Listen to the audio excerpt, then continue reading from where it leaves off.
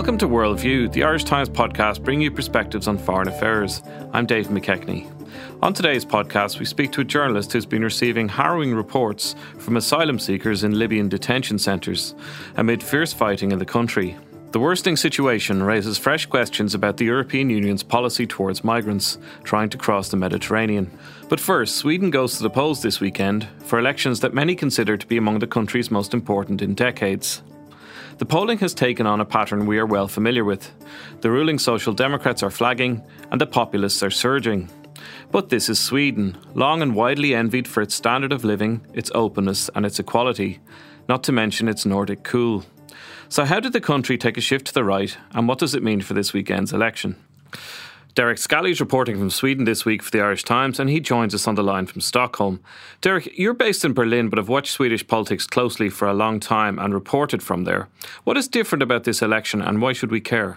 I think it's almost like a debutante ball. People are wondering, is Sweden going to become the next country to take a lurch to the right, to embrace right-wing populism at a time of global uncertainty, whether it's globalization or immigration? So people are kind of wondering, is Sweden about to go mainstream and follow Austria, even Germany in some respects? And that's what people are watching ahead of this weekend.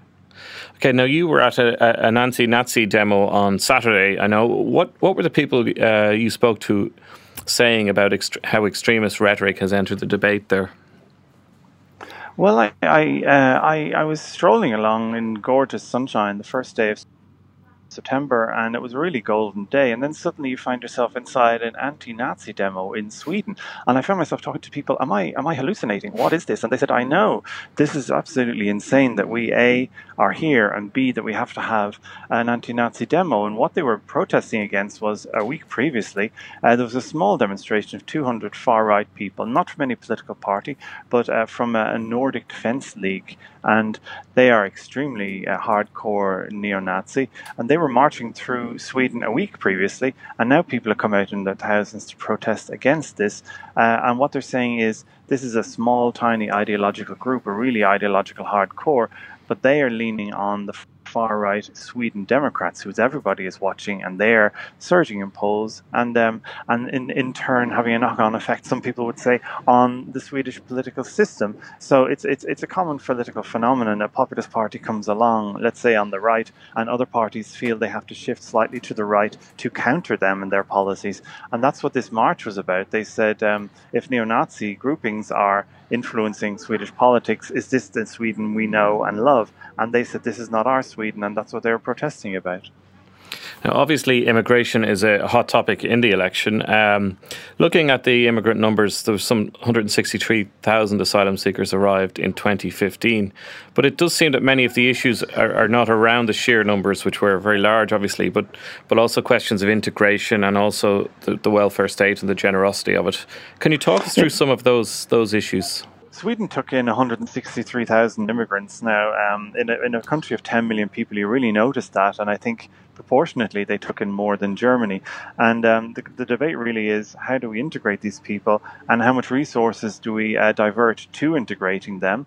And many people are saying, well, what about our hospitals? Why is suddenly the waiting lists in hospitals? Why is cancer care? Why has pediatric care suffered? And people are seeing a correlation with the money that's being spent on immigrants. And we have a populist far-right party saying, yes, you are struggling, you are suffering, so that people who've arrived from Afghanistan or Syria can get a free apartment and free welfare. So obviously that has struck a chord, particularly because until recently, until about a year ago, no mainstream party would ever have dared say anything like that. But reacting to the far-right challenge, the mainstream parties are taking a more critical line, and they're saying, well, obviously we have to provide for our own people first, and then whatever's left over we will provide for new arrivals. Now, this is a revolution in Sweden. Sweden has always prided itself as being as sort of a moral superpower. That may not be the largest country in the world, but it really punches above its weight on immigration issues, on refugee refugee issues. So to have all the parties slightly shifting or slightly changing their tone, if not their politics so far, tightening up in response, that is really a major shift. And many Swedes are saying that's really a sort of a major break with a post-war consensus. So what we're really seeing is similarities to other countries, and then a challenge from the right, and worries about immigration and populism and globalization. But what we're also seeing is this Swedish self-image. How moral a country are we, and what can we afford to do to help people in dire straits? Now, it's possible that Donald Trump spoke from a position of ignorance when he once spoke about social unrest in Sweden, but there is a wider perception of some sort of growing civil unrest in the country. I know a few weeks ago Gothenburg made news when dozens of cars were burnt out. What is the truth of the crime figures? Is it really just a few high-profile incidents attracting attention, or is there more to it? Well, it really depends where you look. I'm here near the very prestigious NK glamorous department store in the centre of Stockholm. If you walk around Stockholm, everything's fine. I'm heading up now to a rather deprived neighbourhood outside Stockholm. The social projects at Woodbury, and that's a very different Sweden. That's a Sweden where you don't hear Swedish. That's a Sweden where people really don't seem to believe that they have any options, integration prospects, and of course drugs, crime, gang warfare, street battles between police and migrants. So there are very much two Swedens. They're talking about the good Sweden and the bad Sweden. Donald Trump, I think it was actually he spoke about rapes happening in Sweden the night previously. He had seen a documentary about this, and apparently claims that Sweden was covering it up because of sort of political correctness. Now, this isn't the case. The rape statistics apparently are quite stable, but there's definitely a perception that Sweden is less safe. There are gangs of young men, often not speaking Swedish, hanging around. So even if statistically things haven't changed that much, people feel a sense that things have changed. They have a worry about the other, and in a country that previously had a very great sense of us, we in Sweden, they often refer to, any sort of other will obviously have sort of a psychological effect, and you have this one party amplifying that, and journalists amplifying it as well. In the longer term, it's a bit like global warming. Can a few crimes or a few hot summers indicate a massive change in the long term perspective, perhaps? But it's far too short. We're only talking about 2015-16. Whether or not Sweden is suddenly a crime capital or a rape capital, it doesn't really seem likely, but there's enough people claiming it, and if you're in a social media bubble that's insisting this every day, you're going to believe it eventually. Now, the Social Democrats, who are currently in coalition with the Greens, have been losing voters for a number of years. Have they failed to adapt to sort of changing circumstances in the country, or why is that the case? Well, I mean, there's parallels with other countries. You've got a traditional worker or a sort of industrial-based workers who are feeling disillusioned because the industrial jobs are going, and the Social Democrats trying to decide, do you go a third way? Do you stay centre-left? And so that's one thing. That's sort of you could point a finger in Austria, in Germany, and see similar things happening. But what you've also seen is the sense that there are problems. Whether they're statistically relevant or not is another matter, but there are problems, and whether or not the Social Democrats and the centre-left in Sweden were prepared to actually break a taboo and say, yes, not all migrants are saints. Yes, there are migrants who have come to us who have abused our trust. Yes, there are migrants who have come and are abusing the system financially, and we need to address that. And really, until about a year ago, this was a taboo. And what really has happened, there was an attack on a synagogue in Gothenburg last December, and then a few days later an attack on a Jewish cultural centre in Malmö in southern Sweden, and suddenly you had the Swedish Democrats and his Prime Minister Stefan Löfven coming out saying, we've been naive, not all migrants are saints, and not all racists are white Swedish angry men. There are racists and anti-Semites who have come to us, and we need to address that. So what we're seeing is a taboo being shattered, partly because of the populists. The other parties have to adapt, but they're basically saying it's time for Sweden to wake up and not be so naive. And many people I've been speaking to are saying, at last, because Sweden is almost like a Alice through the Looking Glass or Alice in Wonderland country, where they had a rather a Pollyannish look at the world, and while they wanted the best for the world didn't always want the best for them, and certainly some of the people who've come didn't want the best. They wanted to take what they could get, and they're just perhaps having a slightly more realistic view of things. I think if you boil it down, what it is many people like us have looked in on Sweden for years and admired the welfare state, the social peace. They just seemed to get it, and they were cool on top of it all. And I think many people in Sweden started to believe their own publicity. And what we're hearing now is people outside are pointing in and saying, well, maybe Sweden isn't so perfect. And then the Swedes are saying, well, I suppose if we believe the good reviews, we have to believe the bad reviews. And there are some bad reviews. There are some things going wrong in Sweden. But by and large, this is still a functioning country. It just needs to accept that there are problems, because accepting the problems is the first step to solving them. And how have the Sweden Democrats packaged their populist anti-immigrant message to make it more palatable to so many Swedes? And is there any chance they might end up as the biggest party? The interesting thing about the Sweden Democrats is they are presenting themselves as sort of concerned Swedes. They have Nazi background, and they're basically saying, no, we're actually concerned Swedes. But the sort of the extremism, the racism, the xenophobia always keeps leaking out. The question is, how angry are people at the mainstream that they will say, yes, the Sweden Democrats are not perfect, but we're so angry we're going to vote for them anyway, just to stick it to the rest of them. That will be one question. And also, it looks as if we're heading to a deadlock situation where the sort of the centre left and the alliance, which would be the right wing part of Sweden politics, will actually end up roughly on 40% themselves. So it's up to whether one side can lure one party away into their camp to make a majority, or whether perhaps the Sweden Democrats will have some sort of a casting vote, giving support from the opposition benches in certain policies such as migration, because all other parties have said they're not going to work with them officially. The question is, will there be some unofficial alliance or some unofficial cooperation if we end up with an election deadlock on Sunday? Derek Scally in Stockholm, thank you. And you can read Derek's reports from Sweden on irishtimes.com. Next to Libya, and a report this week by the UN Refugee Agency showed that fewer asylum seekers are making the perilous journey across the Mediterranean to Europe, but that a greater proportion of them are dying. Between January and July this year, 1,095 people were killed attempting this crossing, mainly from Libya to Italy. The figures appear linked to a controversial deal that Italy struck with the Libyan coastguard last year, whereby migrants intercepted by Italian rescue ships are handed over to the Libyan coastguard and returned to the war-torn country. To escape this fate, many migrants, it seems, are now prepared to take even greater risks. For just over a week, journalist Sally Hayden has been in regular contact with many asylum seekers, men, women and children, who've been returned to Libya, and they're reporting dire conditions in detention camps amid fierce fighting taking place between rival groups around the capital Tripoli.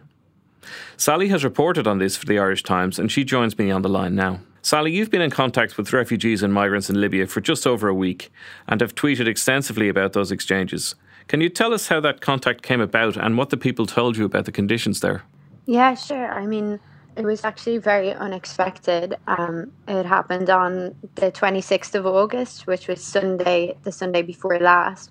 And I just got a message on Facebook from a guy who said that he was in a Libyan prison. And he said that he had got my number off his brother, who knew my reporting in Sudan. And that was literally where it came from. It just came out of nowhere. So I spent about 24 hours trying to verify he was who he said he was, and, getting them to send me locations and GPS coordinates and selfies and all of this. And eventually it did turn out that they were exactly who they said they were. And as this was happening, the fighting got worse and worse. So it broke out between rival militias in Tripoli, and the second day that I was talking to this group, they ended up being abandoned in a detention centre with no food, no water, in the middle of fighting. And things have just escalated really from there.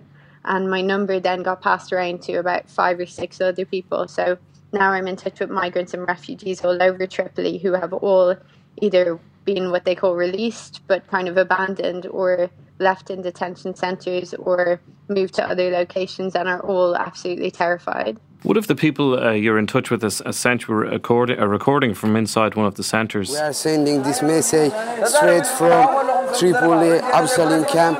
We are 500 peoples, 120 are from them, women and 20 are children. We are suffering too much. We have no water, no food. The guard has left us because of the war. We are suffering more than too much. The guard has gone from here.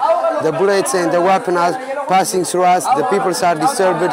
UN, please help us. European Union, you should recognize that we are in a bad condition and you should give us a first aid help. Can you tell us some of those personal stories you've heard from those people trapped in those conditions? Where are they from and how did they end up there? Yeah, sure. A lot of them are from countries that would be designated kind of refugee-producing countries like Eritrea or like Somalia or Darfur in Sudan. Others are Nigerians or Gambians who kind of came in search of a better life and are now regretting it. But for the refugees who have escaped war or conflict or kind of other huge human rights abuses, they can't go home. And that's partially why they're terrified, because they realize that they have no other option and nobody seems to be protecting them. Some of those people obviously have actually made it to the Mediterranean, and they have made those crossings and they've been turned back, isn't that right? All of the people that I'm speaking to have been turned back. So the European Union is now, as you said, funding the Libyan coastguard. And what they do is when they get them at sea, they then bring them back and put them in these detention centres. So everybody that I've been speaking to did try to cross the Mediterranean. They were all caught and then they were put in indefinite detention, which has a few kind of consequences. One of them is that they just don't know the city. So, if you say you're going to release them, but they don't know where they're going, they don't know where the fighting is, they don't have contact, they're hugely vulnerable. Are these people registered as such as migrants or and obviously if they're not, that brings about certain complications? So obviously there's a discussion about the use of the word refugee, and a lot of them have already been designated as refugees in other countries where they still felt they were unsafe, and that was why they left them. So they have been registered in other countries, but since they got to Tripoli and since they were put in the detention centres, they haven't managed to be registered by the United Nations Refugee Agency. And this means that nobody has a track of who's there.